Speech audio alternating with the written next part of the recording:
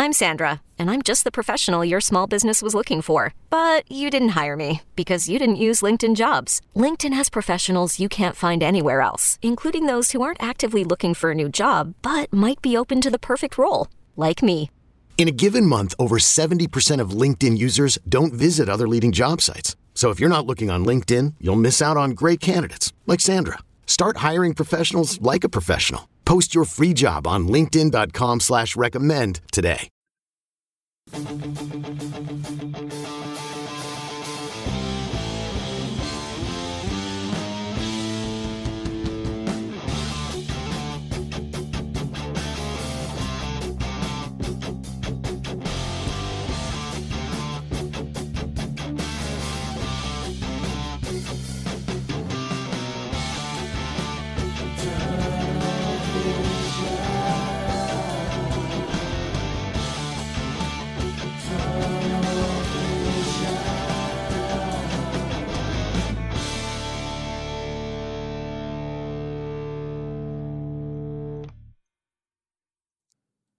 Hello, everybody, and welcome to another edition of Tunnel Vision, a show brought to you by USCFootball.com.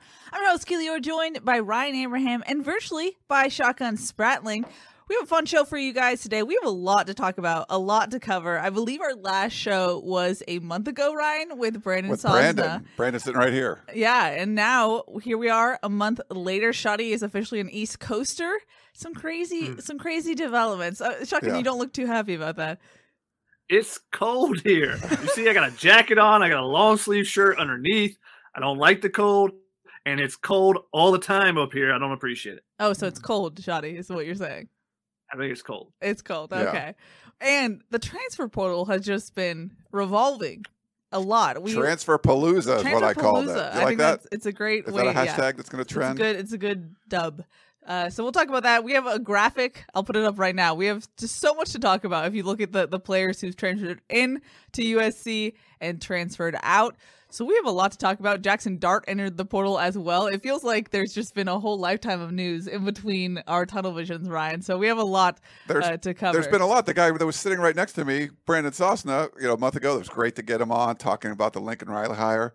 He goes and hires you away. So, I feel like I just got stabbed in the back. I feel like, Bob Bowlesley, the Big 12, just like the Texas and Oklahoma just left for the SEC. No, I'm just kidding. But we got Keely's last live show with us. Yes, today is my last live show. Super surreal. I announced earlier today I am leaving USCFootball.com, which is crazy. After 7 years starting as an intern, I'm going to be USC's Director of Creative Content and team reporter for the athletic department, which is crazy. So last show for me, which is pretty crazy. But we're very happy for Keely. Like she said, she started off as a freshman.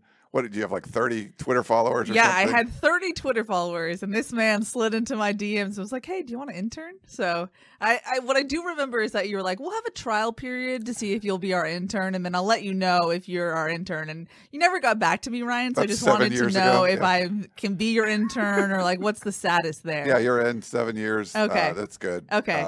Good to know. Just wanted to double check. Yeah, it's funny. And for all those people that want to do this kind of stuff out there, Keely was just good. She didn't have a lot of followers, but she was really knowledgeable on Twitter. She was engaged. She knew what was going on with the team.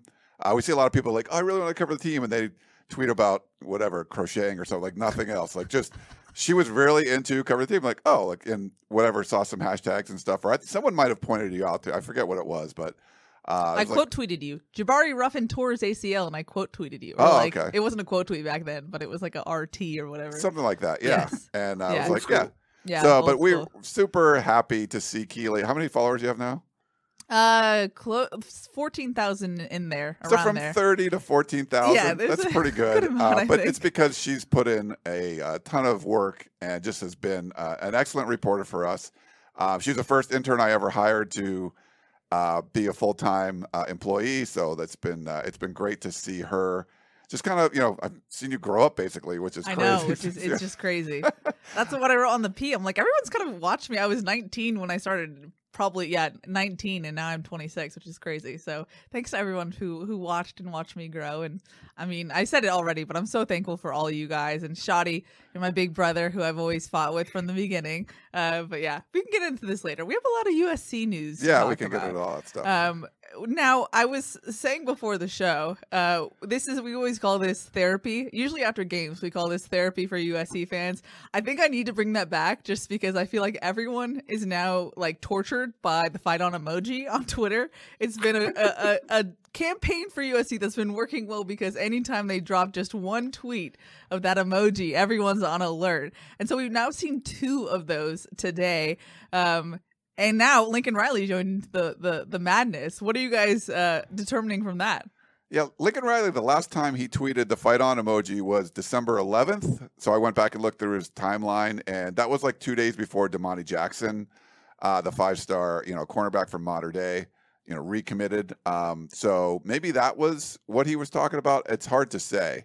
But I don't know, for him to come out there, and we're seeing like Gavin Morris talking about the big one, but this is the second time he said this is the big one. And I think for USC fans, it's great when you pick up like a linebacker from Auburn or something like that, but it's not Caleb Williams, and that's who everyone wants to know about. So I'm not sure what USC is doing, what the end game is here, but the constant emojis and then even making comments about how these are big ones, unless it's Caleb Williams or like, I don't know, somebody that's bigger than that. I don't think USC fans, they're sort of numb to it. You remember like when the Pete Carroll era, USC just sort of like going to Rose Bowl after Rose Bowl. You're sort of like, it's the Rose Bowl again. You're picking up really good players in the transfer portal, but unless it's going to be Caleb Williams, I don't think they're just sort of like, yeah, okay, tell me about Caleb Williams. But we'll talk about all the transfers and stuff that the guys are coming in. But the emoji watch, you got to follow everyone, like, follow Shotgun. He's got some good analysis, but Chris Trevino has been killing it. Chris has just made this. He's gone full Trevino, which I love. Like, this is the personality we get to see, and now he's finally putting it out onto the internet. But it's been amazing just to see his reaction because he's like antagonizing a Twitter account now. So I just think it's hilarious. Yeah. Shotty, your thoughts? Chris is being hilarious with it. We're seeing, he's come out of his shell more and more, and now he's fully has to come out now that Keely is leaving and I'm not around physically. So I think that's forcing him, forcing his hand a little bit more. And you're just seeing the true Trevino that we see all the time, just being hilarious. And the fact that he's, kind of waging war with this Twitter account and, how he's been so upset with some of these, some of the tweets that have been coming out. I'm taking a completely different track. I've been, putting out sound effects from different scary movies, horror movies. So just different ways to go about it. Everyone is kind of seeing all the emojis and going, is it Caleb? Is it Caleb Williams? Is it this person? Is it this person? Is it a linebacker? Is it a running back? And USC, the crazy thing is I know a lot of USC fans are getting a little bit upset because they're getting their hopes up so much for it to be Caleb Williams, but every one of these guys they're bringing in are dudes. And that's the part where I kind of wish Caleb Williams, if he does end up coming to USC, would have already been done so people could be celebrating the players they're getting, the Troy Dyes, the Austin Jones, the guys that are coming in, because they're getting some really quality guys and you're getting different classes. I think they're doing a great job so far of building that roster with different classes, not just saying, hey, we need to bring in a bunch of talent and it being all fifth-year guys. They're going to be gone next year and suddenly you got to do it again. But getting in guys that are, they got 3 years of eligibility left, 2 years of eligibility, only have 1 year, and just filling in the roster in different ways like that. And they have really attacked positions of need. All the positions that they brought in so far are ones where they needed to add depth. Now, obviously, with Jackson Dart in the transfer portal, the quarterback position needs to add somebody as well. Whether that's Caleb Williams, whether that's a JT Daniels, whether that's Jackson Dart coming back, they have to get another quarterback in this class. So it's going to be interesting to see if Caleb Williams does end up being the guy and what exactly happens there with that quarterback position. So let's go back to Jackson Dart entering the transfer portal, right? I know you and I had a podcast about it, and we basically said Jackson Dart entering the transfer portal it's not a direct reflection on where Caleb Williams is in his decision. And I think that's played out correct, given that we still don't know where Caleb Williams is going right now. Yeah, people assumed that was going to be, he's going in. It's because Caleb Williams is coming in. It's one of those things where I do believe, and we don't get to talk to Lincoln Riley about this. If Lincoln Riley had his pick, he would have liked to keep someone like Jackson Dart on the roster. Like right now, like Shotgun mentioned, you have Miller Moss and you have Mo Hassan, the transfer from Vanderbilt, who was a walk-on at given a scholarship. That's all there is. So obviously you need a quarterback. They got Malachi Nelson for the 2023 class. But bringing in somebody now is going to be imperative. You need, there's a lot of great players that they've brought in, but you need a quarterback to make things run. It could be, Miller Moss or Mo Hassan, but you're going to need depth anyway. So you're going to bring in some sort of transfer there. But when, I think there's a lot of players that you can see, and if Keely wants to put that list up again, the 16 players that have transferred out, there's players that probably weren't going to play much. There's players that Lincoln Riley and his staff have evaluated that were just like, you have the conversation like, hey, you're probably not going to play. It might be better for you to enter the portal, whatever that conversation's like. There's guys doing that. I don't believe that would be the case with Jackson Dart. I think that's someone they would like to keep around. But, the quarterback position is it's unique. There's only one that plays, and you want the situation to be right. So when we saw Keaton Slovis, enter the transfer portal, I thought there was a real possibility. He sort of waited to see where Graham Harrell ended up. Now, Graham Harrell ends up going to West Virginia, and Keaton Slovis had already committed to Pitt there. I don't think that same relationship like that Slovis and Harrell had was the same sort of thing with Dart and Harrell. So I don't think you're going to see Dart go to West Virginia. We talked about this probably a couple weeks ago in the war room. It'll be interesting to see sort of where he ends up. He's talked to Ole Miss, Oklahoma. There's some places he could land, but I don't think there was a direct correlation. I still think USC is the leader in the clubhouse to land Caleb Williams, but he's someone that's going to take his time and check out all the opportunities. There's NIL deals. There's all kinds of stuff that are kind of going on behind the scenes. So this is definitely the one to watch. I know there's people are coming out and people have tweeted that it's a done deal. We've been saying, if you read the war room and stuff, that's just like, that's not what we're hearing. Like, it's not like it's not going to happen for USC, but we just haven't heard it's a done deal. But every time you see one of those emojis, it's like fight on emoji.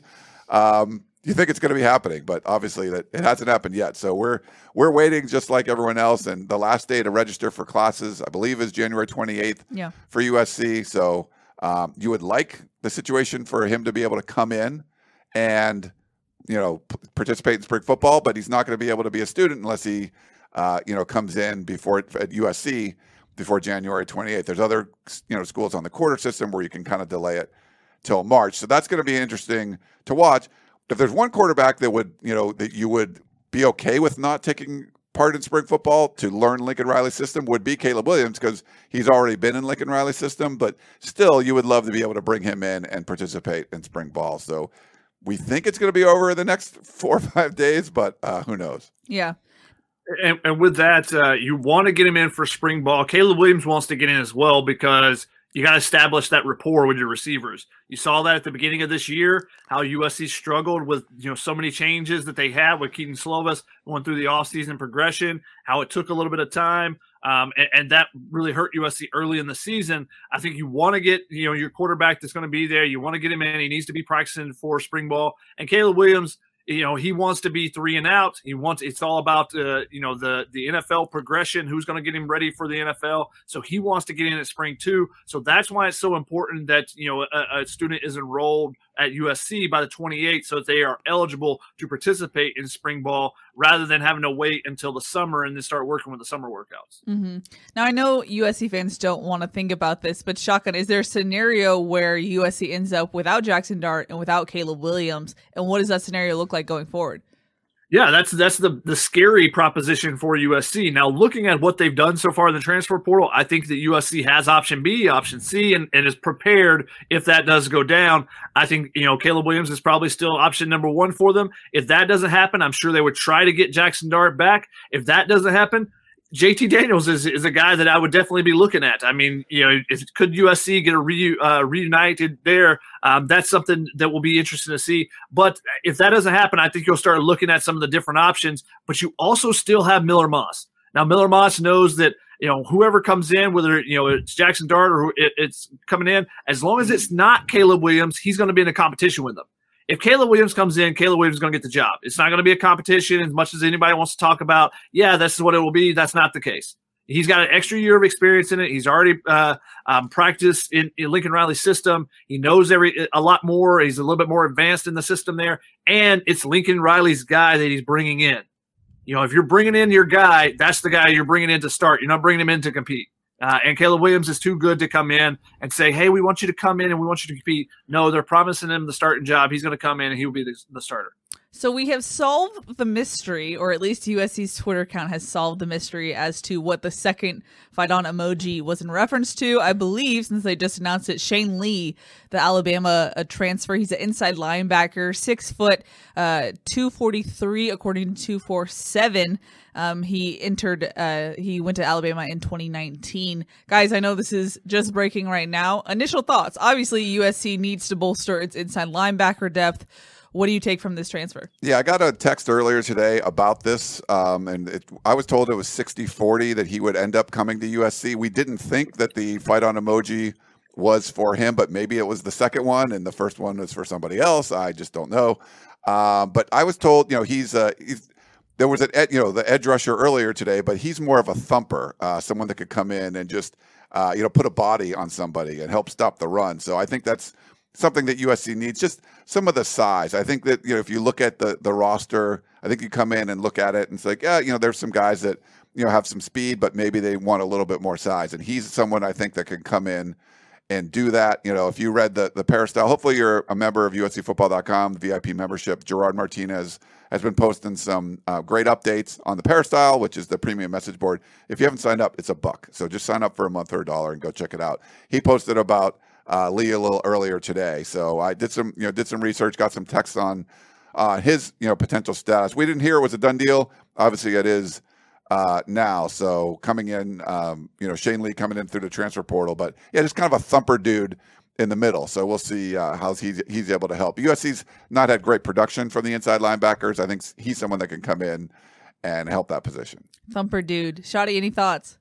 Now, Shane Lee comes in, and, I haven't researched a ton on him, but what I do know from him is he started as a true freshman at Alabama. Is that good? He started the entire season at Alabama. Now, they did have some injuries. You remember Dylan Moses, their star linebacker, had the ACL injury before the season, but he comes in and starts the entire time. He rotated in some last year, didn't play a lot in 2020, and this year he had an injury. I think it was a back injury. I can't remember exactly off the top of my head, but he only played a couple of games. So the big thing is getting him healthy. But a guy that started as a true freshman in Alabama, now his numbers I just looked up his PFF numbers, and they're not great from that year. But that tells you that he has a ton of talent and that he's a guy that can potentially continue to progress. He's going to have multiple years of eligibility for USC. The 2020 season doesn't count against anyone because of the COVID year. And then this year he only played in 3 games, so he's going to get a redshirt year there. So he will have, I believe, 3 years of eligibility remaining, just off the top of my head, looking at this real quick. So another guy that you can come in, and if he's not a starter right away, he's going to be in that mix at least and should be in the rotation. And from what we've heard about Alex Grinch's defense, he likes to rotate his players a little bit more. So that's an opportunity for him to get in there. Rajon Davis, Julian Simon, some of those guys. And we'll see where Shane Lee continues to grow. But like you said, a 6 foot, 240-pound guy, a guy that can bring the thump, can also attack the passer as well and get some pressure on the quarterback. So another, going to the SEC and getting 2 linebackers today. Again, USC has been searching the entire country and has been pulling some big time or some guys from big time programs. So, hopefully for USC, they get more production out of Shane Lee than they did out of Ishmael Sopsher, their last transfer from Alabama. Yeah, and speaking of, he entered the transfer portal this past week. But overall, Shotty, what are you thinking about USC's inside linebacker depth with these additions? And who's left?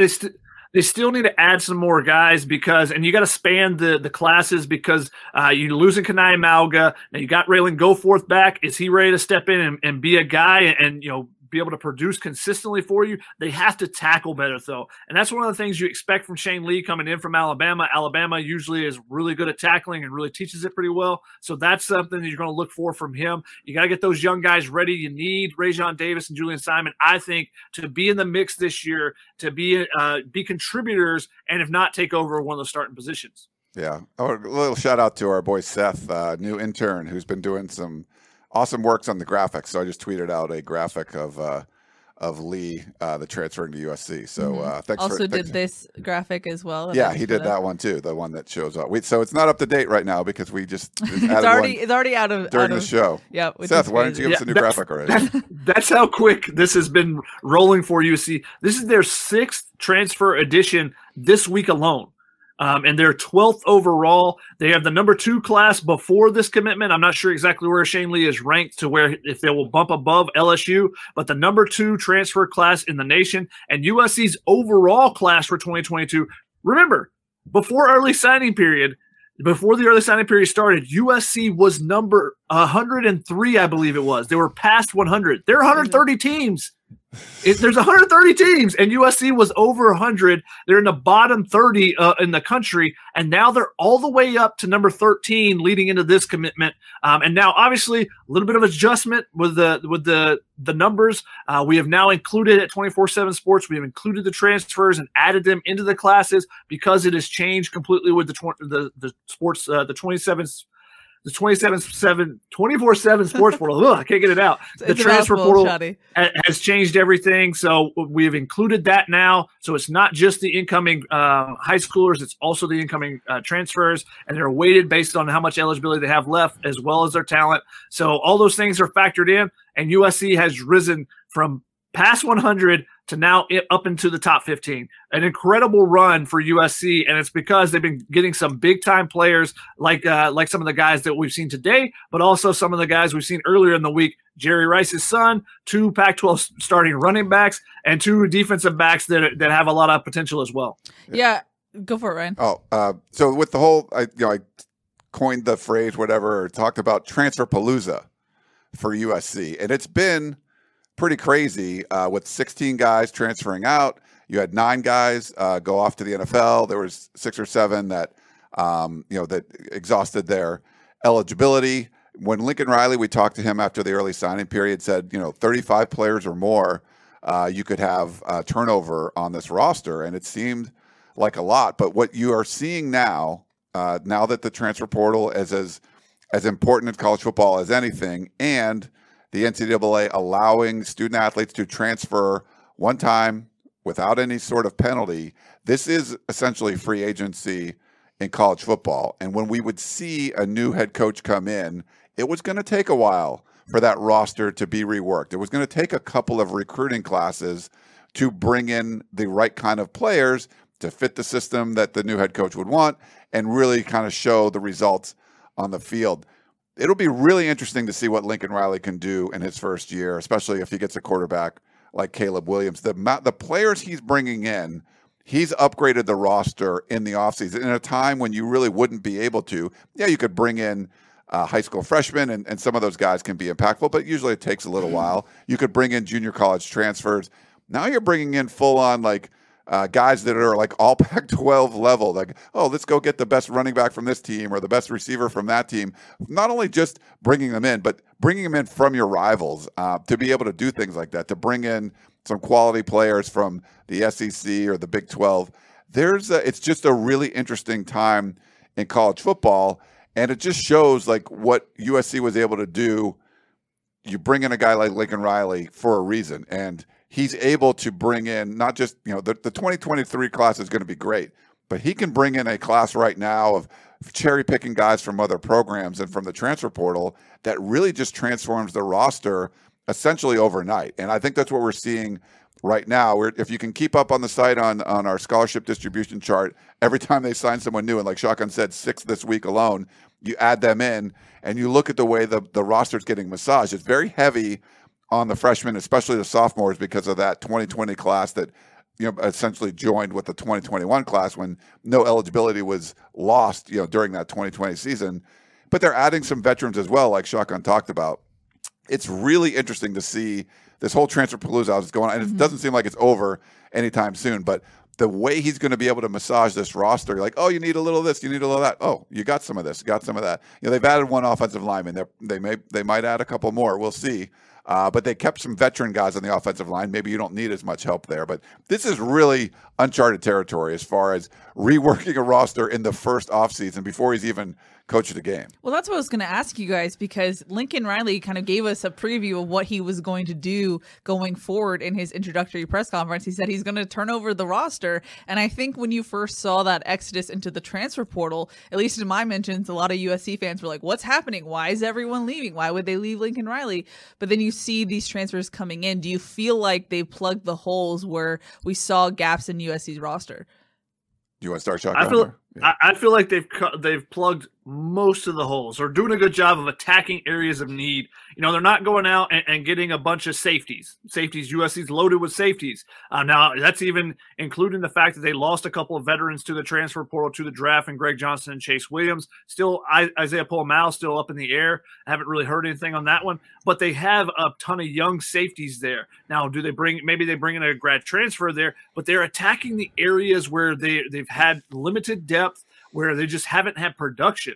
I mean, wide receivers, they've got some bodies there, but they didn't have the production outside of Drake London last year. So they went out and got some more guys, got some explosive guys, got a big guy in Brendan Rice. So I think they've really done a good job of that. I think Lee does that as well. Just looking up some more stuff on him. Freshman All-American, so that's usually pretty good. Finished with 86 tackles as a freshman, the most of any SEC freshman that year. So, you know, he's a guy that's going to be able to get to the ball and create some tackles. And if he can wrap up and doesn't miss a lot of tackles, which that I don't know necessarily about him, that's something that USC has missed from their linebackers the last couple of years.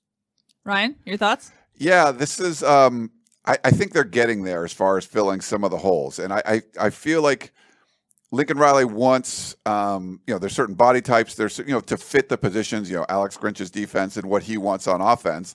And I feel like you're getting an inkling of what he's looking for really from some of the players he's, brought out of the transfer portal. When you hear a guy visiting, I think they've had a pretty good hit rate of guys that are veteran players or, experienced players from somewhere else visiting, taking an official visit to USC and boom, like signing soon after that. That's why you see all those fight on emojis. So it seems like he is on track to, on the way to building the roster the way he wants every day. I mean, just adding a couple of guys from the SEC. I guess both were today, right? I don't know.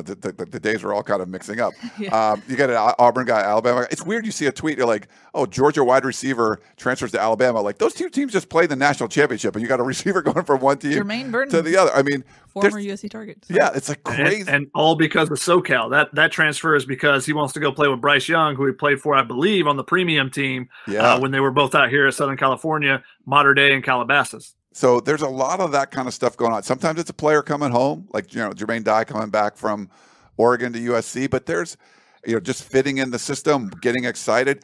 This is the kind of excitement Lincoln Riley's create. We just see our numbers on shows like this. It's gone up exponentially with the hire of Lincoln Riley. Well, it's created buzz in the college football world too before he's even played a game. And if you can build that up, I think getting your first year to maybe be like you're a 4-8 team in 2021, people are like, oh, 7-5 is a big improvement. The way he's changing the roster, like that's not going to be the goal is going to be to win the Pac-12, I think, in the first year, which maybe when he was first hired, you're like, yeah, that's a big stretch. Like Utah's good, Oregon's good. I mean, the way he's building up the roster, if they get a guy like Caleb Williams, they're going to at least be the co-favorites in the South with Utah, who brings a lot of guys back, and obviously they develop those players. It's a really good team.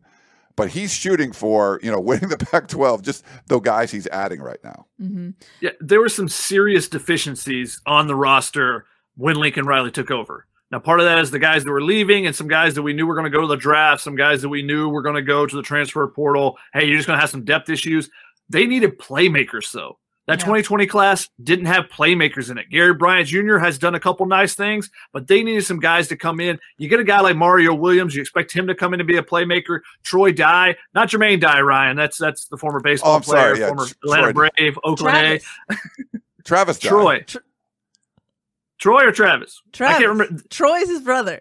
Troy, I know they're brothers. I get them mixed up. I apologize. I mixed it up too, and then you mixed up my, fixing my mix up, which is great. That's great. So you bring in Dye, who's a guy that can catch the ball in the backfield. That's what I really noticed out of the two guys that they got. Both him and Austin Jones are going to be guys that they can use in different ways. Similar with Raleek Brown. Hey, Raleek Brown, we're going to use you in the slot.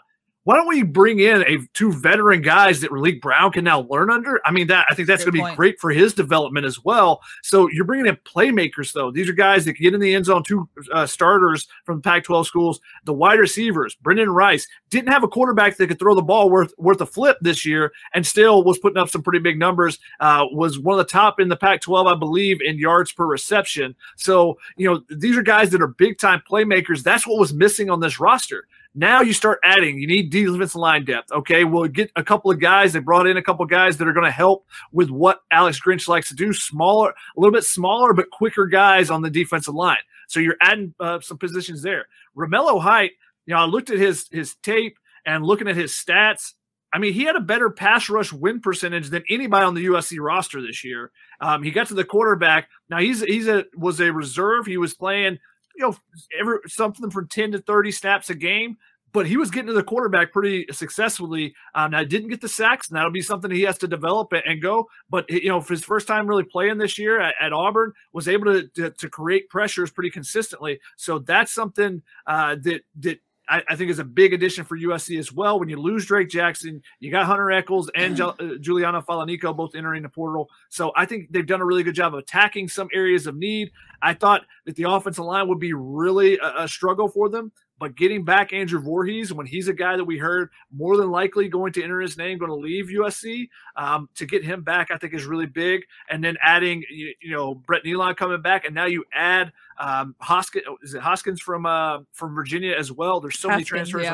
I'm trying to keep up with all the names. Bobby Haskins, yeah. Yeah, so you get him back and add some extra depth there. And now if you need to put him in place at right tackle for Jalen McKenzie, if you want to put him at left tackle and move Andrew Voorhees back in, you just have a lot more options. And that's something there was going to be a big concern on that offensive line, is that you might have 5 guys that have played, but is there going to be any depth at all? And I think they're still wanting to add a couple pieces to that offensive line as well, to bridge that gap from some of those young guys that maybe are coming up. Mm-hmm. I didn't mention this at the top of the show, but of course, if you have any comments or questions, be sure to put them in wherever you're watching, Facebook, Periscope, or YouTube. If you label them question, that helps us as well, as we're looking for the questions. We love hearing from you guys, so please ask away. And you guys mentioned it, Travis Dye. I think that was a surprise, one, that he entered the portal. I think a lot of people were either expecting him to finish out his Oregon career or just head to the NFL. What does that do for USC's running back room to have a veteran come into that room when you lose a guy like Keontae Ingram, who announced that he's leaving for the NFL, and you lose a guy like Vavae Malepeai? Yeah, I mean, it's you look at the room now. So there's 5 running backs on scholarship. I'm checking our scholarship distribution chart, but Travis Dye definitely brings some experience. You bring in Austin Jones from Stanford, so a junior and a senior in that running back room, and Rayleigh Brown, obviously. He's the 5-star freshman coming in. We didn't get to see a whole lot of Brandon Campbell. He's the redshirt freshman on the roster. And then Darwin Barlow, I really liked what he brought from TCU. So bringing in a couple veteran guys from the Pac-12, I think that gives you a much stronger running back room for something that Lincoln Riley to work with. And remember, those Oklahoma offenses, they ran the ball really well. So I think he's got some options of different body types that he can use, and some of the veteran leadership coming in. And I don't think any of those guys are going to feel they're behind, because obviously it's going to be a new offensive system running in. But I like the way it's spread out. You got 2 freshmen, a sophomore, a junior, and a senior. We've seen some kind of lopsided, where the guys are on scholarship chart in that running back room. Now it's more distributed evenly, and I think you got some different body types that he can work with.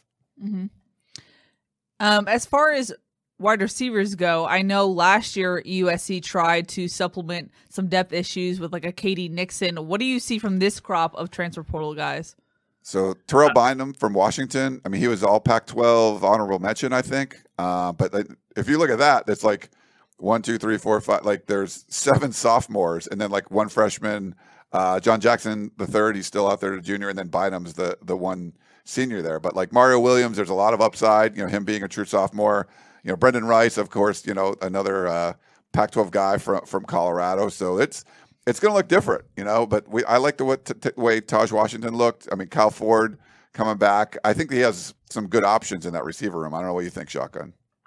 I think that when USC went to Colorado this time, they got a much better addition. Unfortunately, Katie Nixon wasn't able to produce much for USC. I think he had 4 or 5 catches. He had a touchdown in the very last pass of USC season, I believe. So just wasn't able to add much there. A guy that I thought would be a little bit more dynamic and be able to do some different things. Now, Taj Washington, obviously, I think that this actually helps him, because now you can move him in the slot more if you want. I think it gives you just some more options there. Terrell Bynum is a guy that can play inside or outside as well. It's interesting to look at the body types that they've went after. Mario Williams, Terrell Bynum, smaller guys, whereas Brendan Rice is a bigger guy on the outside. So we'll see how they kind of use those body types together. They've been able to mix and match a little bit at Oklahoma in the past. If that's something they try to do as well, if you're trying to get a guy like Mario Williams or Malik Brown kind of matched up one-on-one, can you get those guys in the slot and get them against a linebacker or a safety and be able to use your quicks there? Those are things that I'm kind of interested in. I'm really fascinated and intrigued by the offense that Lincoln Riley brings, and I'm excited to study what he ends up doing with the personnel on USC's roster. I think that's going to be really fun when it's been I think he's going to be more adaptable to the talent on the roster than we've seen in the past with some of the coaches. Mm-hmm. Yeah, it's funny. Like you look at, if you just brought Lincoln Riley in with the current, with the roster that you had at the end of 2021, obviously it's very different right now. You're like, you could probably fit some of these guys and work with them and still have something that looks good. I mean, it should be a huge head start with like being able to change your roster this much. I just don't think anyone realized how this, free agency area, this Transferpalooza thing, really could make this big of a difference right away. And it seems like it is. And he's obviously not done. I mean, he talked about you're essentially recruiting all the way up until August. I mean, there's a kind of a crazy period now trying to get guys into school right now. And you have like another 4 or 5 days. So after, the next 4 or 5 days, it's probably going to slow down more because then, there's still an academic calendar. You still want to be able to get into school, participate in spring football. But we've seen a bunch of transfers after spring football. You may remember Jay Toya blows up during spring football at USC and then transfers to UCLA. So there's going to be a whole nother period of this after spring ball. But at least he's getting the roster to a point where, okay, it's going to look a lot closer to what he wants than what it was just a couple of months ago. You see what you have in spring ball, and then you can kind of make some changes there. Like, we still need a couple pieces in this position, that position, whatever it is. Plus, you still might, lose a couple guys. So right now, my count, I think it's up to 78 players. Let me see real quick. I think it's 78 players on the scholarship distribution chart. That's including all the defections for the NFL and the guys transferred in, transferred out. So we'll see. They still got some wiggle room there, some guys to play with. There's probably going to be some more guys leaving, but they can add, 7 more or so right now. And the new rule this year is you could actually sign more than 25 guys. You can do up to 32 to replace any transfers. Obviously, USC has a lot of transfers out, so there's a bunch of guys they could replace. Mm-hmm. Now, I know we've talked about the worst case scenario, if you will, about USC's quarterback situation. Say they do get Caleb Williams. Do you still want to add more quarterbacks out of the portal? I mean, we've seen seasons where USC's gone through 3 quarterbacks who've gotten hurt. Would you feel better if you kind of padded that room a little bit? It could do preferred walk-on, kind of situation where you bring in somebody like we saw with Mo Hassan that's transferring in like that. He's had experience in the SEC. That's probably hard to find, but I think there's still some options there. It might be hard to bring someone in, but if they know they're coming in for depth, it's probably not a bad option. I don't think there's really any option in the 2022 class that you could bring in as a true freshman. But if you bring in Caleb Williams and you still got 2 guys on the roster, someone else for depth would be great. But it might be on the preferred walk-on side. Mm-hmm. Yeah, that's a really tough position to add. Quarterbacks, there's only one of them that plays at a time, and usually there's only one of them that plays for a season as long as there's, everyone stays healthy. Chris Hummer had an interesting stats earlier this week. From 2010 to 2019, 63% of 4 and 5 stars quarterbacks transfer at least once. And then the last 4 or 5 years here, from 2016 to 2019, we've seen 68% of 4 and 5 star quarterbacks transfer. So it's possible after spring. I think that's when you'll see a couple quarterbacks go in. Hey, I didn't win the starting job. I'm not going to get a chance here. Do I want to enter the transfer portal now? Or, a new offense has come in and I tried it out for the spring, didn't really fit my style. So maybe I go into the transfer portal. Can USC pick up somebody then? It's still going to be really tough because if Caleb Williams actually comes, then he's going to be the starter. You're not competing for that spot. It's a little bit different where if USC brings in, even a JT Daniels right now, and he's competing with Miller Moss, and somebody else says, hey, I think I can get in that mix and I can beat somebody, then maybe you can add an extra person for depth and for competition. But if it's Caleb Williams, I don't think that's the case. Mm-hmm. We're getting closer to the top of the hour, so I'm going to jump into some questions. Yeah, that sounds good. First one is from Bill on Facebook, who, I love this, he put Transferpalooza question, so very specific there. He said, which transfer so far will have the biggest immediate impact next season? That's a good question.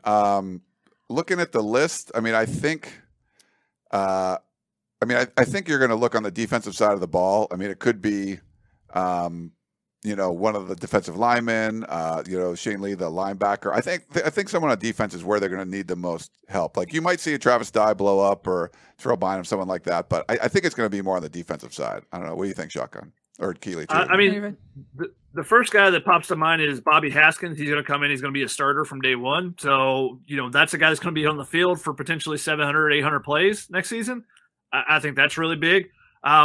Troy Dye or Travis Dye, he did it again.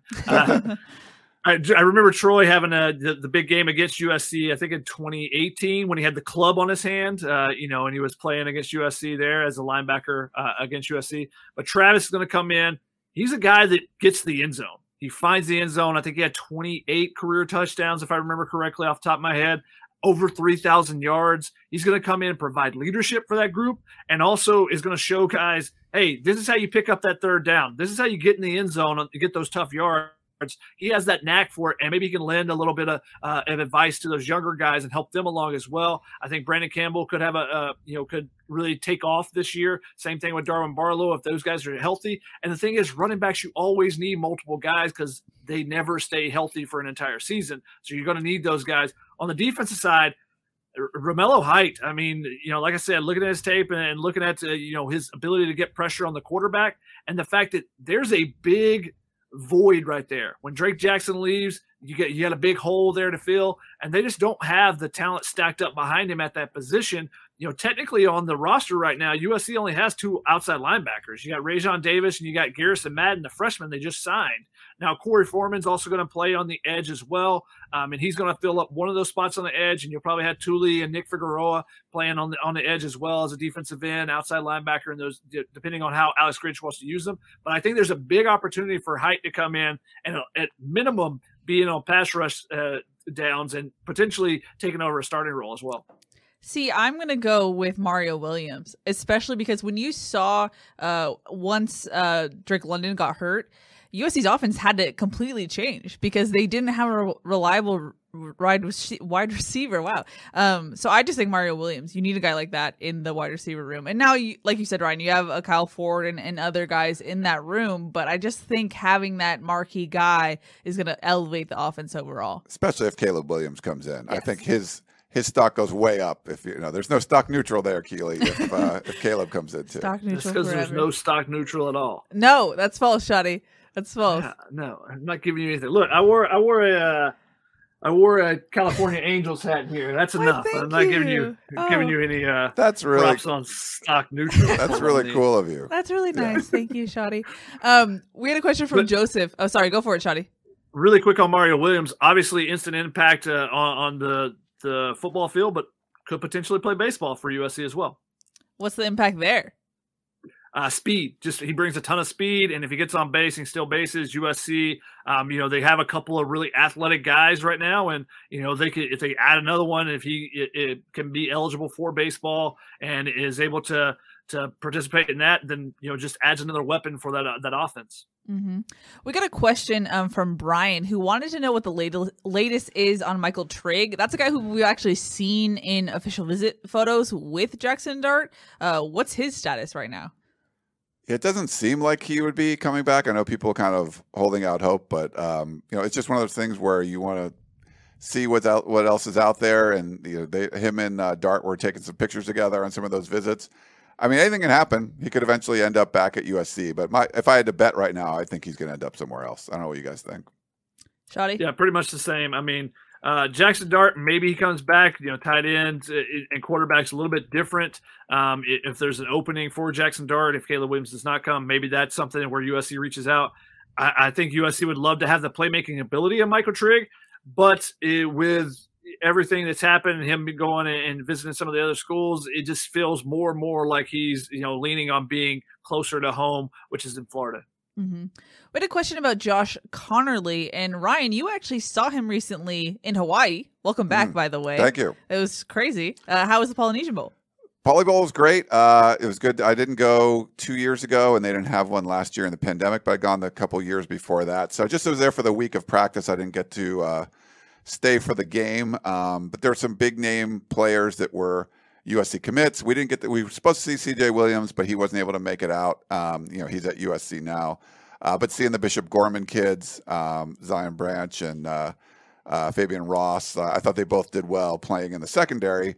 But Josh Connerly was the big one. Rainier Beach 5-star offensive tackle, one of the best players in the country. That's not committed top-rated offensive lineman. Certainly someone that's on USC's radar, and USC would love to bring in someone like that. That would be a huge boost. Not a transfer, just bringing in a 5-star freshman offensive lineman. I mean, he's got a good relationship with Lincoln Riley. It seems like there's a good chance for USC in that one.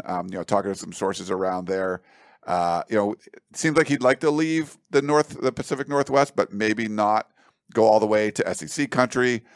Michigan does seem like the leader right now, but I think USC is right up there. And we'd only get to see him in one practice, and it's unfortunate they weren't having pads in their practices, which they were doing before. They didn't do that this year. There were some issues with jerseys or whatever it was, but we didn't get to see like the full-on offensive linemen thumping each other with defensive linemen one-on-one kind of stuff. We mostly saw footwork drills from him, but talking to a scout that just watched him play in person for the first time, he's the real deal, just body type and all that kind of stuff. There's just not a lot of guys like that on the West Coast, so I think it's a priority for USC. So I don't think USC's the leader in the clubhouse. I think Oregon could come on later in this, but what the guy I talked to that knows the situation pretty well thought it was like a 1-2 thing with Michigan and USC right now. So we'll see where the Trojans end up in this race. But that would be, as far as signing day stuff goes, I mean, USC brought in a couple of 5-stars already, but bringing in a 5-star offensive lineman, kind of that late in the process, I think would be huge for Lincoln Riley. Mm-hmm. We had a question on YouTube from A.K.A. Boone who said, who's going to make the biggest long-term impact of the transfers in? I'll put up the chart again just because everyone needs a refresher. The first name again is Mario Williams, first-year guy. So he's got 3 years of eligibility. He was just a true freshman this year. Was a freshman All-American for at least 1 or 2 publications. And then I think, again, I go back to Romello Height. I think he has a chance to come off the edge and be a legit pass rusher that can be a big impact guy. If he takes over a starting job. So that's one on offense, one on. Yeah, I agree with you on those. I think you got to get someone that's coming in that was a freshman this past year. So some of the seniors are not going to be as much of a long-term sort of thing. Like you talk about Haskins, he's going to start at left tackle probably for USC this year, but it'll be for 1 year. So, especially if Caleb Williams comes in, it could be Mario Williams and him for the next couple of years. Mm-hmm. He's possibly going to start at left tackle. Let's not throw that out there just yet. I think that Jonah Monheim and Cortland Ford could take a big jump in their game. And also, if Josh Connerly commits to USC, I wouldn't put it past him coming in and being able to start as a true freshman somewhere on that offense line. Maybe not a left tackle, maybe that's a right tackle, but I think he would be right in the mix as well. Interesting. We had a question about, we actually got multiple questions about this, a special teams coordinator. That's not something that was labeled or specifically gone after like we've seen in the Helton era. What are you expecting as far as that? Yeah, we've seen during the Pete Carroll era that it was more of a shared responsibility. I haven't seen if there was one coach that's sort of going to run it. Like I think Johnny Nansen had done that before when he'd be like coaching running backs or something, but also running special teams, but not a dedicated special teams coach that was hired by the staff. And we saw that, I think, more when there was only 9 assistant coaches. Now that you're allowed 10, it seemed like people would bring in a special teams coordinator, but that's not what Lincoln Riley's doing. So I'm not sure how that's going to be distributed. We'll see probably more when spring football starts, but yeah, no dedicated special teams coordinator this time. Shadi, I know. Go ahead. No, I was just going to say, I know you've tracked special teams for years now. I feel like you're the one to ask about this. I just thought it was interesting that the Packers only wanted to put 10 guys out there for that final field goal. No, I think that it was very interesting when they announced all the coaches. that there was not anyone announced as a special teams coach, which kind of gives you a little bit of pause. Special teams are important. They aren't the most important thing. And if you put up 50 points, they usually aren't the catalyst for determining the win or loss. But when you struggle one game, special teams become that much more important. And so we'll see what they do there, and if they decide to give that title to someone down the road as well. Yeah, I mean, the Packers, I assume they're going to fire their special teams coordinator, right? Like the punt block and field goal block or whatever. It's like, ooh, that was bad. He gone. He's got to be gone. We got a question from Big T, who said, do we know the status of Mananoa Tufono? Big on him coming out of high school. I mean, we haven't seen him in over a year, so my assumption is that similar to Casey Collier, who we saw already enter the transfer portal, who we didn't see around for much of the year much of the season this past season, I would assume that Mananoa Tufono will be gone. But again, we have not heard anything specific. We have not heard why he was not with the team other than it was a personal reason. Alrighty. We got a question if we can go in more detail about the two cornerbacks, the one from Colorado and the one from Oklahoma. All right, so you got Mekhi Blackman is coming in from Colorado. He's a guy that is experienced. He's going to be a 6-year guy this year, and he's also went through a lot of things. He went to junior college to begin with. He got to Colorado and had some success early, then had a season-ending injury, has been nicked up in multiple seasons. So I think the experience that he has is going to be great to be able to teach those younger guys. And I wrote a little bit about that, talk with him about how he's coming in and talking to him. He wasn't too worried about the playing time. He says, I know who I am. I know what my abilities are. So I'm not worried about that part. He said, I'm coming in to be able to help the younger guys. And I think that's critical. I think that's a great potential pickup for USC there. And depending on what he can give you on the field, if he gives you a ton, that's great. But if he's just coaching up those younger guys, I think that's really big for that group as well, because there's not any experience left on that at the cornerback spot. You lose your top two guys, your starters, to the draft, but you also lose Jaden Williams, who was the guy that graded out the best from that group, and was the guy that got the most reps as a backup this season. So you're basically turning over that entire position as far as anybody with experience. So him coming in, I think, will really, really big. And then Latrell McCutcheon, the Oklahoma transfer, got a good amount of playing time this year, and outside of the Texas game, he struggled in the Texas game, gave up a couple of big plays in that game. Outside of that, he was pretty locked down. So I think that's a big addition as well, because he's a guy that can continue to grow in this defense and could be a potential starter from day one for USC. So you get Blackman in there, and he can provide some experience. And he's also played.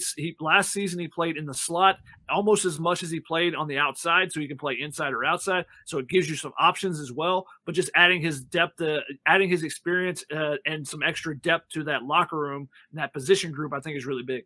And just a guy like Blackman, when you're talking about guys that were, he was a captain on the Colorado team, so like things like that, you're like, okay, these are quality players that are being added. Now, sometimes they might be limited for injuries. I think he only played 9 games in 2021, but that's it's a higher level of player that's being added. So, it's hard to bring in all these different pieces and try to make it fit. That's going to be up to the coaching staff, and that's going to be their job. But you look at the players as individuals, and it looks like, okay, you can see the reason why behind each one of these guys, why they were brought in. Mm-hmm.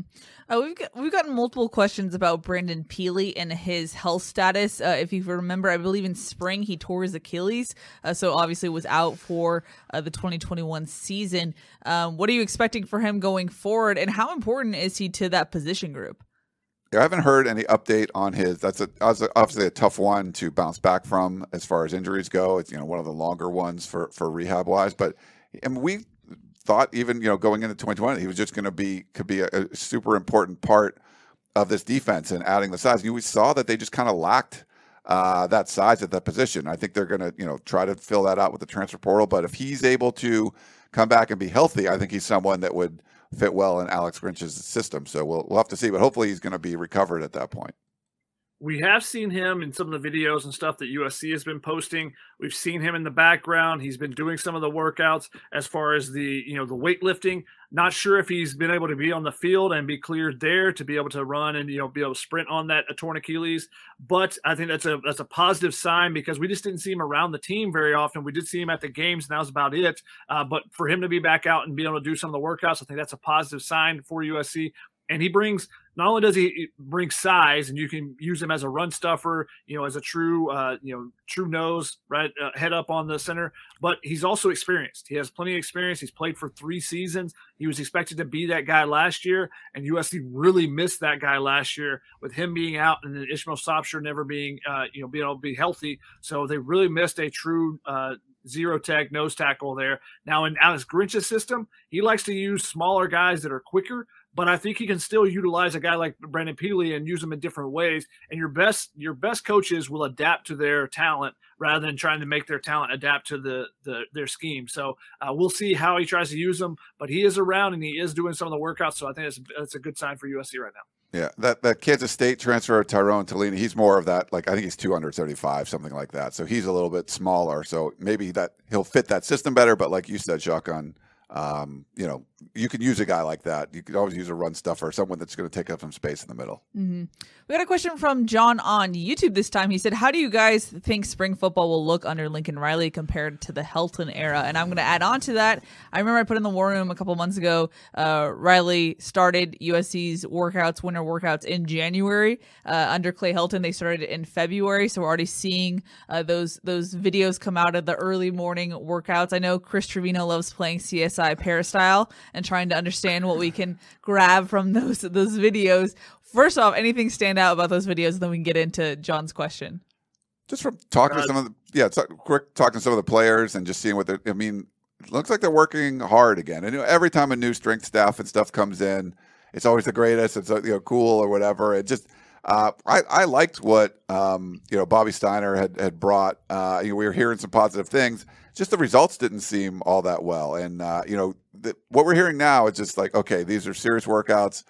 They're not like the full just how much can you bench like Aaron Osmus, but there's functional strength stuff going on, but they seem to be pretty difficult that the players are kind of going through. So I think that's a positive sign. I don't know if they start spring practice a little earlier because they started the workouts earlier, or we just don't know at this point. It's what we're going to see from Lincoln Riley. I think it's going to be huge this spring. I mean, are we even going to be able to allow to watch? Can fans watch? Media? How is it going to be structured?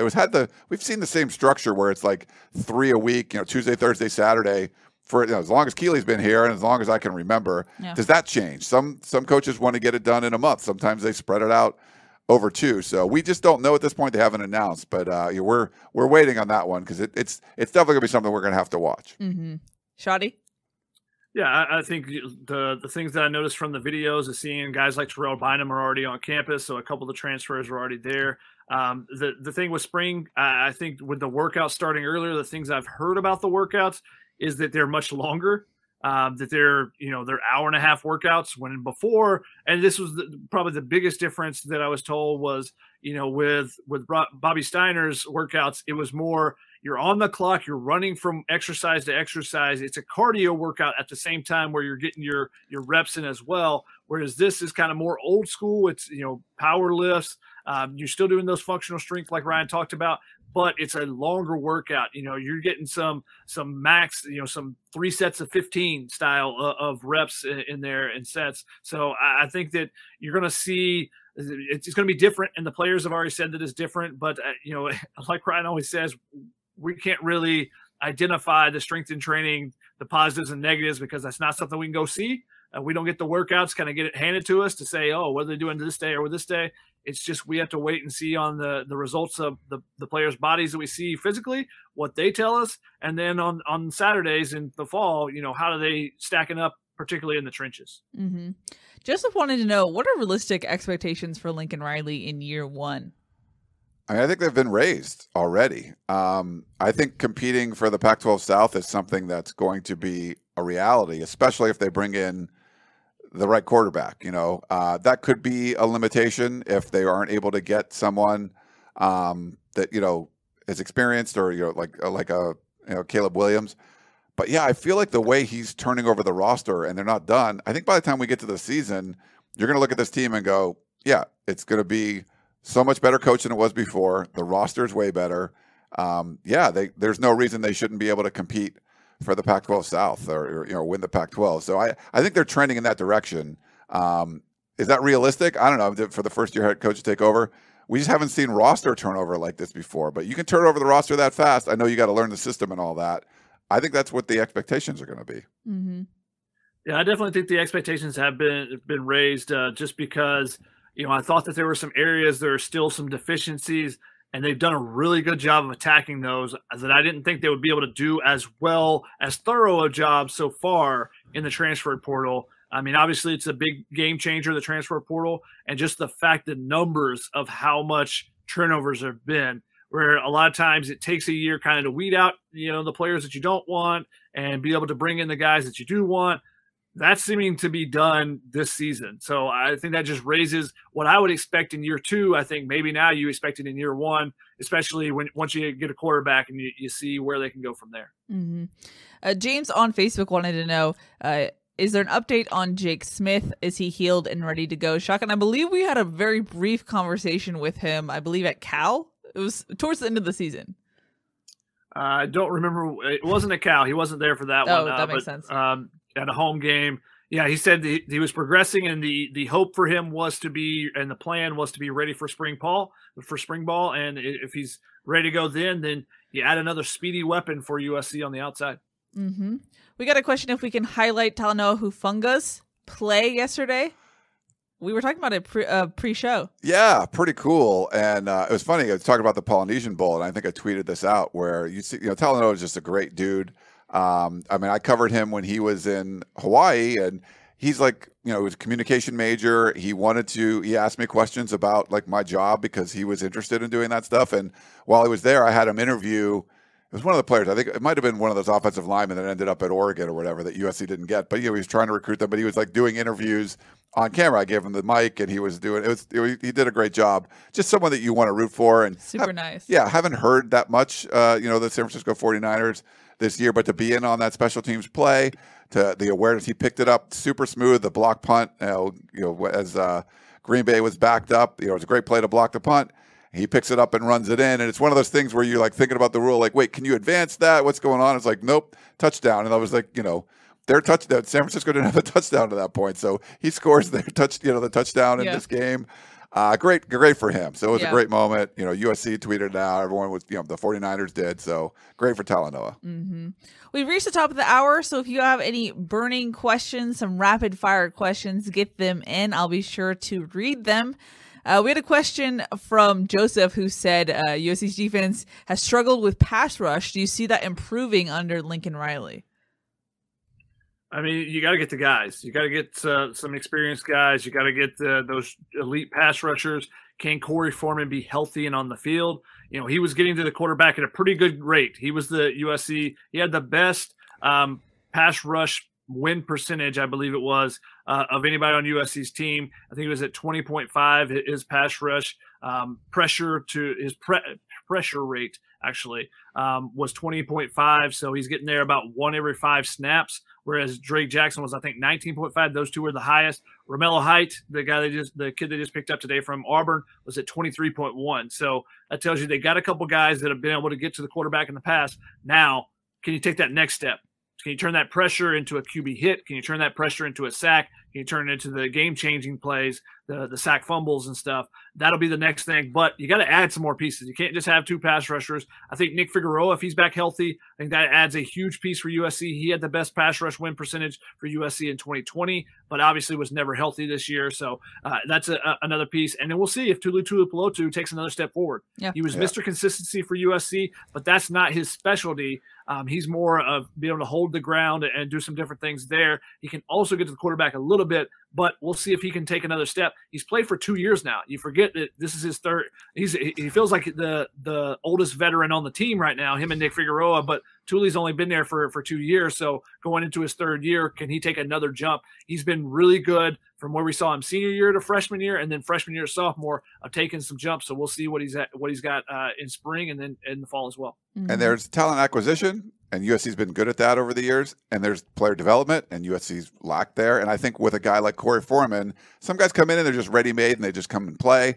Some guys need some help, and it looks like, he wasn't able to get on the field all the time. I think you need a good coaching staff in place to help him along and get him to shine to where that 5-star talent is. If they can do that, he's obviously going to be a great pass rusher for USC. Mm-hmm. And don't forget, he missed a complete season. Yeah. That really hurts. When you miss a season and you're not able to play, especially when you're healthy, then it's going to take a little bit of time to get caught up and then be able to take that next step as a freshman. Mm-hmm. We had a question from Rob on Facebook who said, with all the transfers coming in, what will National Signing Day look like? What kind of targets are positional needs? There's a couple big guys out there. I just put up highlights from Dave Aluli. I think that's it. Aluli. Yeah. One of the greatest kids in the 2022 class. He's from the state of Washington, also 4-star offensive lineman. He was awesome at Polynesian Bowl practices. I put up some highlights of him. He's got USC in his top 3 with Oregon and Miami. So he was committed to Oregon, and he likes Mario Cristobal a lot, who's now at Miami. So someone like that. We already mentioned Josh Carnley. Who's the San Diego cornerback? Shotgun. Yeah. So there's some names out there. If USC adds a couple, potential 5-star guy, a 4-star guy or 2, that helps with the class as well. You're going to get a bunch of transfers, but any more dudes you can add, there's still a few names out there. Mm-hmm. We got sorry, go for it, Shadi. Should mention Connor Lee is not going to be signing on National Signing Day. Yeah. He wants to take some visits, and he's going to have to wait till March to do that. So that one won't be something for USC, but Iuli is a guy that USC is definitely looking at and, would like to be able to close the deal there. It's going to be tough with Miami and obviously the connection he has with Cristobal. But then Florence is announced today that he is down to his top 2, which is USC and Oregon, where he was previously committed. So can the Trojans steal one from the Ducks there? And for Dave, Josh Henson, the offensive line coach, was actually the first coach to offer him a scholarship when he was a freshman, but that was at Texas A&M. We got a question from Mark Watkins who said, will Rayjon Davis be given a real chance to win a starting linebacker spot? And this was something that was really interesting just to watch progress over 2021 because it seemed like the defensive coaches were really high on Davis and wanted him to get more playing time. And then we never really saw that take hold. What do you expect from him going forward? I mean, he has to get given a real shot because there's not the bodies there anymore. So with the attrition that USC has had, I think that he's definitely in the mix, especially at the outside linebacker position. Now, where do they line him up? He can play inside. He can play outside. That's something to see again. That was something 2 years ago when Todd Orlando is, where's everybody line up? Once the defense, you get your players and you arrive at spring camp, the first day you're looking, all right, where is everybody lined up? What positions are they playing? What defense are they actually starting out in the very first snap? Mm-hmm. We had a question from Andrew who said, who are your top 2 returning starters on both sides? Top 2 returning starters. Andrew Voorhees on the offensive line is number 1, and then probably Brett Nealon on the offensive line. I think that's probably where you'd have to go because you wouldn't do running back, probably not receiver, definitely not receiver because tight end. Yeah, it's just like I think you have to go on the offensive line. There's not a lot of returning starters on the offense, yeah. Especially if Jackson Dart does not return to USC. So you're left with basically, the offensive lineman and then, Taj Washington. That's about it. Maybe Garrett Bryant, you could throw him in there as well. You could include him as a starter. On the defensive side, Thule probably, right? Thule and Nick Figueroa are guys you're looking at, but the safety position. Can Xavion Alford take another step in his game? That's a guy to watch. Kalen Bullock. Where do you line him up? What do you play him at free? Do you play him at strong? Do you play him at nickel? Do you play him at cornerback? You can play him all over the place. He's a guy that I think is going to take another big jump, especially working in the weight room, going to be even stronger than he was last year. I think the kid's a star, and I think that he's a guy to definitely keep your eyes on going forward. Yeah. It'll be really exciting to see him next year. We got a question from a different Andrew who said, what are some potential negatives to bringing in so many transfers? Well, I mean, there's always chemistry in the locker room, right? That's one of the things. And sometimes it takes a little while. We saw, it worked well at Michigan State. They brought a bunch of dudes in. Utah had a bunch of transfers. We've seen different programs do it. And sometimes it doesn't work. There's square pegs, round holes kind of things going on. And so, especially when you're bringing guys in from all over the country, now it's a whole new staff, and I think everyone's sort of on the same page. It might be easier when you have a new staff. There's not an established culture that people have been there. We saw some sort of like California versus Texas thing when USC had a bunch of Texas coaches and transfers and things like that.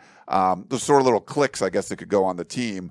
I feel like everyone's starting off with a clean slate, so maybe that helps. But certainly that's one of the disadvantages of bringing these guys in is you don't know as far as like what it's going to be like in the locker room. Are guys going to get along? Is it going to work system-wise, scheme-wise? And that's kind of where you have to trust the coaches to know they know what they're going after. They're not just bringing in guys because they want to bring them in. I think when you're high school recruiting, there's a little bit more of a crapshoot. You've actually seen these guys play in college, so you hope the evaluations are a little bit better than what you would see from some of the high school guys.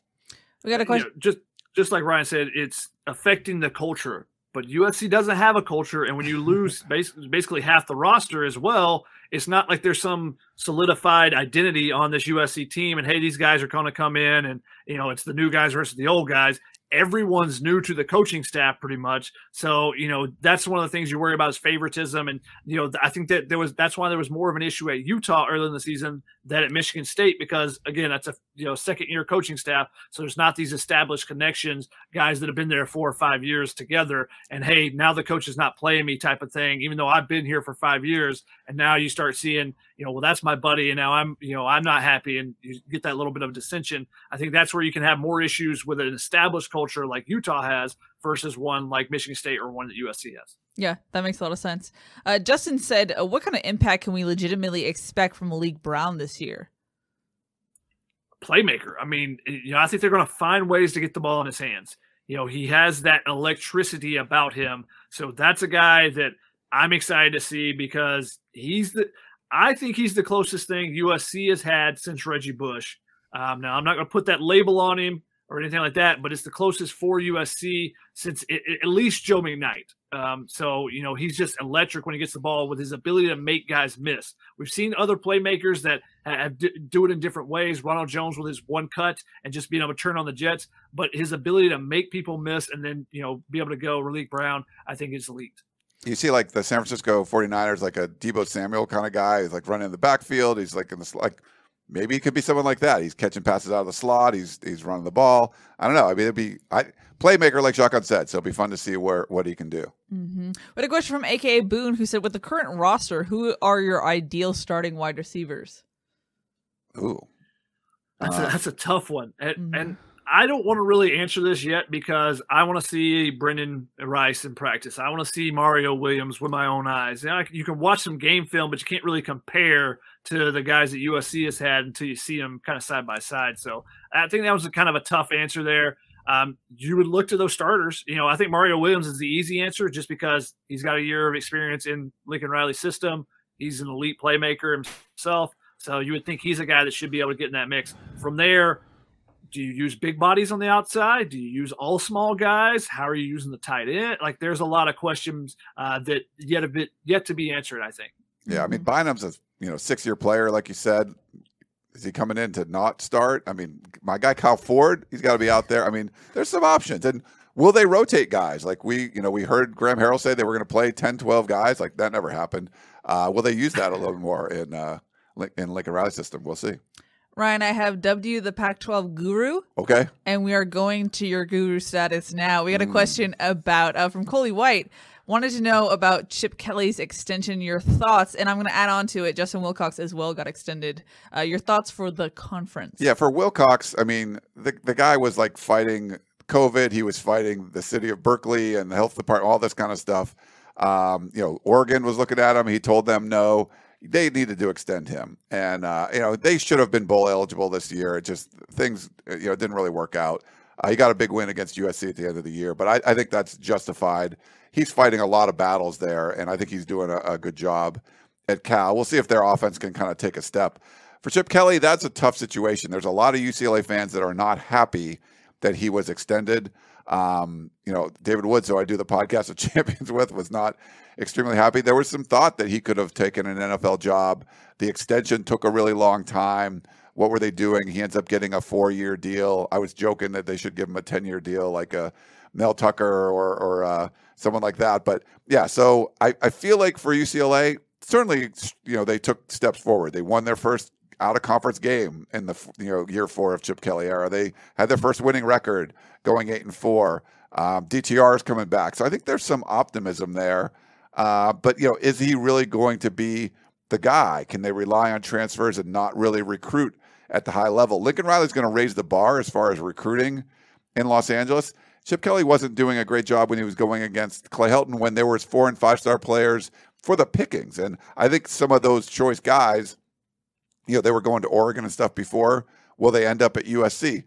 I think UCLA had some opportunities to kind of take some of those guys away, and they didn't really take advantage. What is he going to do now? I don't know if you can be as successful with only the OKGs, the our kind of guys. And I think that's what Chip Kelly's been trying to do. So I don't know. I think Chip Kelly's extension is probably a good thing for USC fans, I would say. Interesting. Yeah. We got a question from Phil on Facebook who said, with all the skill player signings, everyone keeps asking about the big uglies. What do you think the strategy is for the big boys? Get some more. Yeah, but I think that the strategy is much different when you have Andrew Voorhees and Brett Nealon return versus leaving. If you have 2 starters or, 1 starter and a half returning, then obviously you're going to be mining a lot deeper in the transfer portal for offensive linemen than, when you have a 6-year guy coming back or 2 6-year guys coming back, a guy with Andrew Voorhees that could end up with like 3,500, 4,000 snaps in his career. So, when you bring those 2 guys back, the need is not as imperative. And both Andrew Voorhees is one of the best graded guys in the Pac-12 last year, one of the top, on the West Coast at least. And Brett Nealon was one of the top centers in the Pac-12. So I think you feel a lot more comfortable there. The other side, the defensive line, that's the question mark. And I think guys like Romello Height that they got today, he's an outside linebacker, but he's going to be pass rushing the majority of the time. He dropped into coverage, probably less than 10% of the time this year. So very similar to what you saw from a Drake Jackson or a Corey Foreman about how much they drop into coverage. So I think that it's not as – I think they've been adding some bodies there. They just haven't got the big name 4 or 5-star guy that's really caught everybody's eye. But it's still about adding some depth there, and they'll still be trying to do that as well. And you might have to wait. Yeah, you remember the offensive line is always the toughest place to add bodies in the transfer portal. Yeah. And there's still a couple guys, high school guys that you could bring in too. So if you get a Josh Connerly, maybe you don't go and get somebody else. But if you don't, then you can bring someone out, in after spring football potentially. In that same vein, we got a question on YouTube who was wondering, they were wondering, going forward, will Lincoln Riley go for the portal as much as we're seeing during this offseason, or is he going to rely on getting guys out of high school first? I think it's a great question. I feel like it's going to be more of the high school guys for sure. I mean, just looking at the 2023 class coming up, I mean, there's 5-star guys in there. He's going to recruit at a very high level there. And the transfer portal is here to stay. It's going to be part of it. I just think this year 1 is going to be the biggest part of it. There's, you're seeing guys leave Alabama and Georgia. They're having great success. Because if you build up a great roster, there's going to be 4 and 5-star guys that are third string, and they're just not going to, and they're going to end up somewhere else. USC's got a couple guys from Alabama already, so I think year 1 is going to be the bigger one, but it's always going to be part of it. Yeah, I think Ryan is exactly right there. That this is out of necessity. You got to go in, you got to get guys, and you're getting them in different classes to fill holes. Whereas, and I think it's similar to how Andy Enfield has used the transfer portal, where you're getting 5-star, 4 and really high 4 and 5-star guys as freshmen, as high school guys to come in, but you're also supplementing that with the transfer portal. And that's what Lincoln Riley did at Oklahoma as well. Remember, he's done a really good job of mining the transfer portal before other people have, getting some offensive lineman starters and getting some other guys to come in as well. So I think he'll cherry pick more in the future rather than it being out of necessity this season. Yeah. He had a couple Heisman winners out of the portal. So I think he's done a pretty good job there. Also true. Heisman runner-up, I believe. Yeah. Jalen Hurts didn't win. James on Facebook said, will USC ever return to the big pocket passing quarterbacks like Palmer under Lincoln Riley? No. It's kind of, the game has gone away from that a little bit, but Josh Allen's a huge pocket passer, but he can also run over dudes. He's a 6'5" guy that can run over people. So, if you get a guy like that, then sure. but there's going to be mobility has just been it just adds that different element to the offense. And we've seen Lincoln Riley do it in two different ways. Baker Mayfield is not a dual threat quarterback in my mind. He can run and he can keep plays alive, but he's not a guy taking off all the time like Kyler Murray was. And you've seen Lincoln Riley use both of those guys in different ways. Yeah. We got a question from Young Solo on YouTube who said, with NIL, do players get last names on jerseys for USC going forward? No, I don't think it hasn't been. Yeah. It hasn't been talked about. Maybe that's something that USC looks at in the future, just because that is an extra avenue and opportunity. But it's not something that USC fans, the traditionalists, would be happy about. Do you risk changing that tradition, especially if with NIL the school isn't really involved in that money? I feel like money would be an incentive there, right? Yeah, I mean, if you're trying to be identified as a player, but I think it wouldn't go as. I don't think the players would be as popular if they put the names on the jersey. And you want to be identifiable, and it's tough in football because you're wearing a mask. It's not like you're in basketball. Mm-hmm. But I think, there's going to be, you're going to weigh it, right? And I think just stopping that tradition would probably have more harm than good overall. As far as there's things you can do in Los Angeles to make money with name, image, and likeness, but I don't know if the bang would be worth it. You want to get the best bang for your buck. Adding the names on the back of the jersey, I think, would probably not, the ratio wouldn't be great for the players and certainly for the school. Mm-hmm. It all depends on how much it could help with the recruiting. Yeah. Yeah. That's a good point. Yeah. We got a question from Tom on Facebook. He wanted to know what to expect from Miller Moss going forward. Got to see a touchdown pass in the game against Cal. He found Katie Nixon and did some use there. I like his game. I like the way he was able to come in and play. We just didn't see a ton of him game wise, So yeah, I think he's a good option. I mean, he's already got some experience, which is nice. It depends how the quarterback room shakes out. He could be your starter in 2022. We just don't know. Mm-hmm. We got a question about USC's kickers.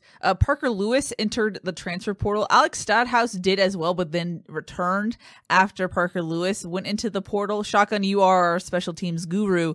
What are you expecting from USC's place kickers? How come we all have to be gurus of something? You just do. I'm dubbing it to you guys. I was critical of special teams, but Shotgun always counts how many people are on. So which is guru. Good. Yeah. Surprising that you see Parker Lewis go into the transfer portal. I think that's been one of the biggest surprises of the group that has exited for USC. And I think that that's why Alex Stadthaus came back, because he was looking to go somewhere else and get a scholarship as a walk-on guy. And maybe that we haven't got confirmation of it, but maybe that's what the coaching staff said. Hey, come back. We need a kicker. We'll give you a scholarship now. Yeah, and then Ben Griffith's going pro, which Shotgun, I think, broke that, or if you saw that on the. Yeah, I mean, he actually did not. He didn't. No social media presence about it, but he's 30 years old, so it was just time for him to go. Obviously, he's going to go give that an opportunity. He got married earlier during the season, so it's time for him to go and try to make some money from it. He's got an opportunity. We'll see, if he gets signed with a team or whatnot. But his name was involved in the technically underclassmen that were eligible for the draft, which is interesting, saying a 30-year-old is an underclassman, but that was the case for Ben Griffiths. Already had a nice 8-year career in the AFL, in the Australian football, the Australian Rules League, and now he's got a chance to try to make it in the NFL.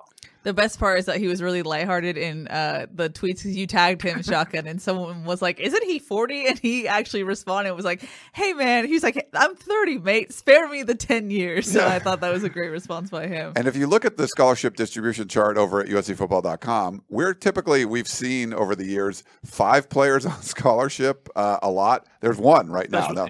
Yeah, I'm sorry, on special teams.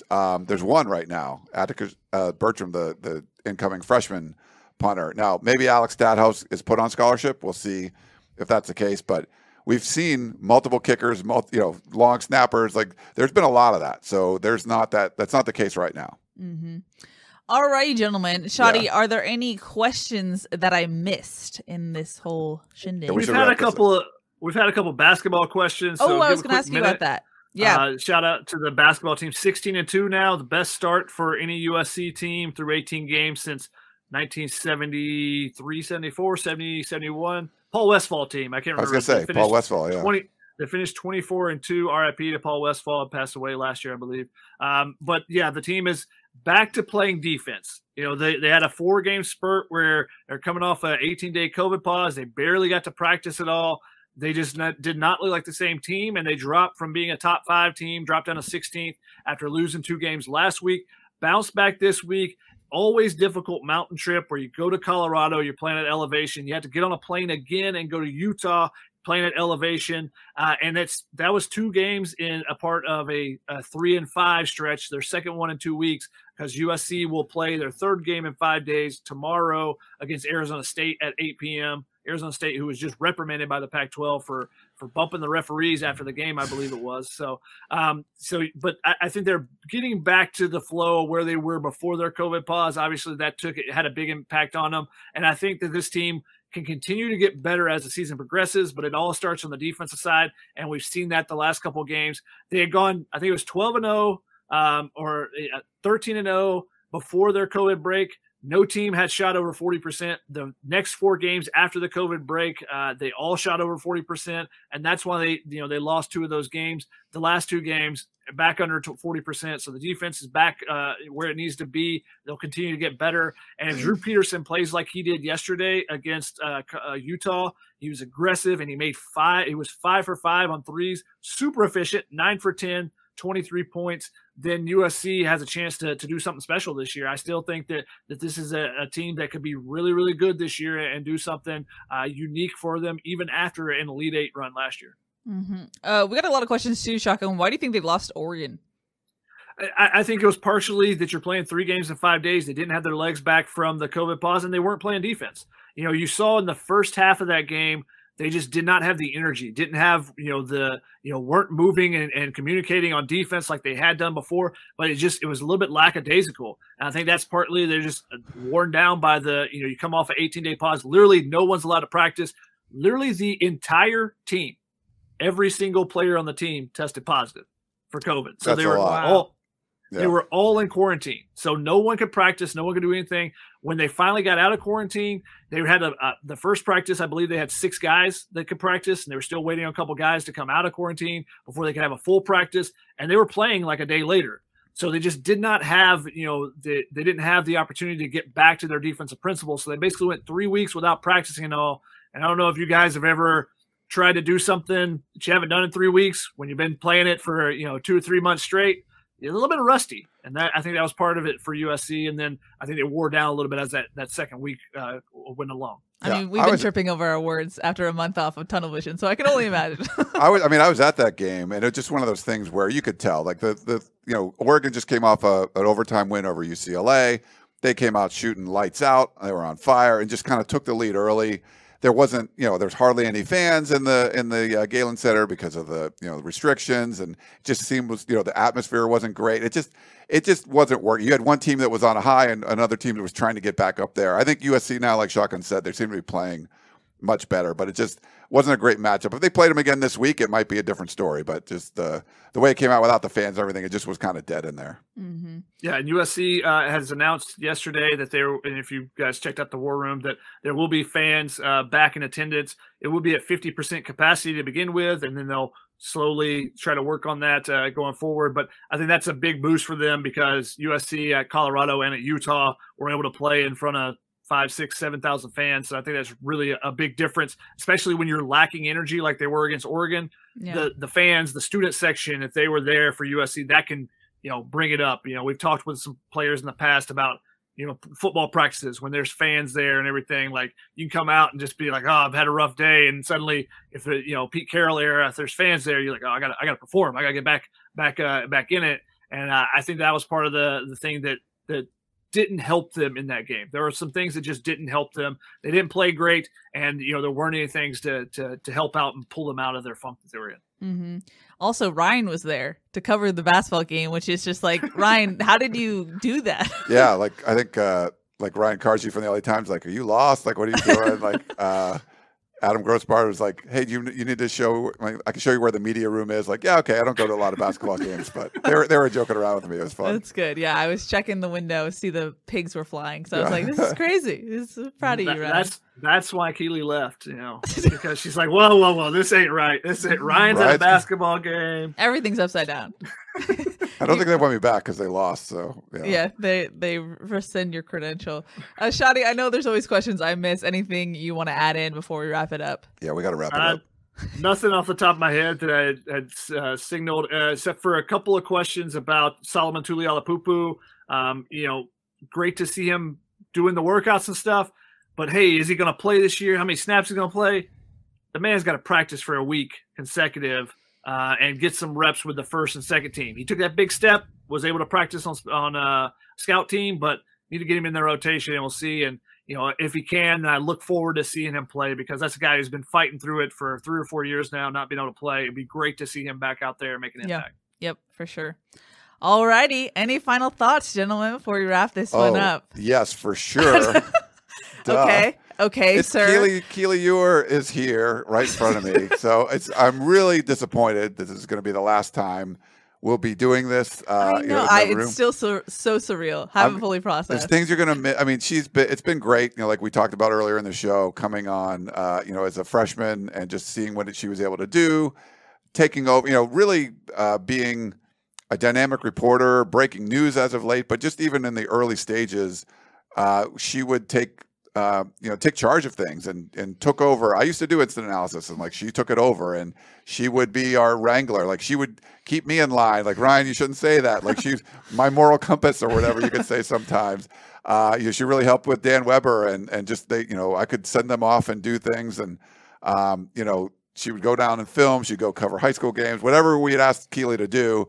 She was always doing it and always great at it, and we appreciate that. I mean, I'm definitely going to miss the camaraderie. I'm going to miss her as part of the team. I love the team we were able to put together, and we'll keep doing it. We'll keep adding pieces as we go. But Keely's been a great one along the way. I'm going to miss the long hairs that are going to be on my chair after the thing. I shed a lot, yeah. Or the little pencil that she likes to chew on or whatever. I don't chew on. I just play with it. Just play like that. The eraser's gone. Yeah. She just like little. She would pick at the things. Like there's just little Keely things, that are just be like, oh, there's not, that's not going to be around. Or we should write little things on the whiteboard about shotgun or the stock mutual stuff. You erased it too. I did. You're a short timer now. I cleaned the whole whiteboard. Erased me from your life. Wow. Okay. Well, you guys were both not going to be here anymore.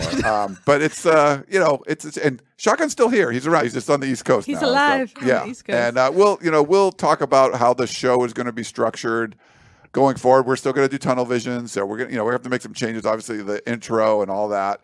So we kind of have this off season to sort of figure all that stuff out. But there's no replacing Keely Ewer. I just want to tell you, I'm very, very proud of you, and I'm very happy for all your success. You deserve it all, and you're going to be missed sorely. Yeah. Thank you, Ryan. That's so sad. Yeah. I mean, thank you guys. I remember being the young intern, scared to say anything on a podcast or anything like that. I remember the first podcast you brought me on was Harvey Hyde, and I was just like, yeah, okay, that sounds good, and didn't know what to say. But Shotgun, I have asked you so many questions. I have bombarded your multiple apartments to be like, teach me things, teach me film study. And so you've gladly taught me things. And so you guys have been great mentors and great just guys to be around for the last 7 years, which is crazy. Both of you have really watched me growing up for the past couple of years. So thank you so much. And I really appreciate it.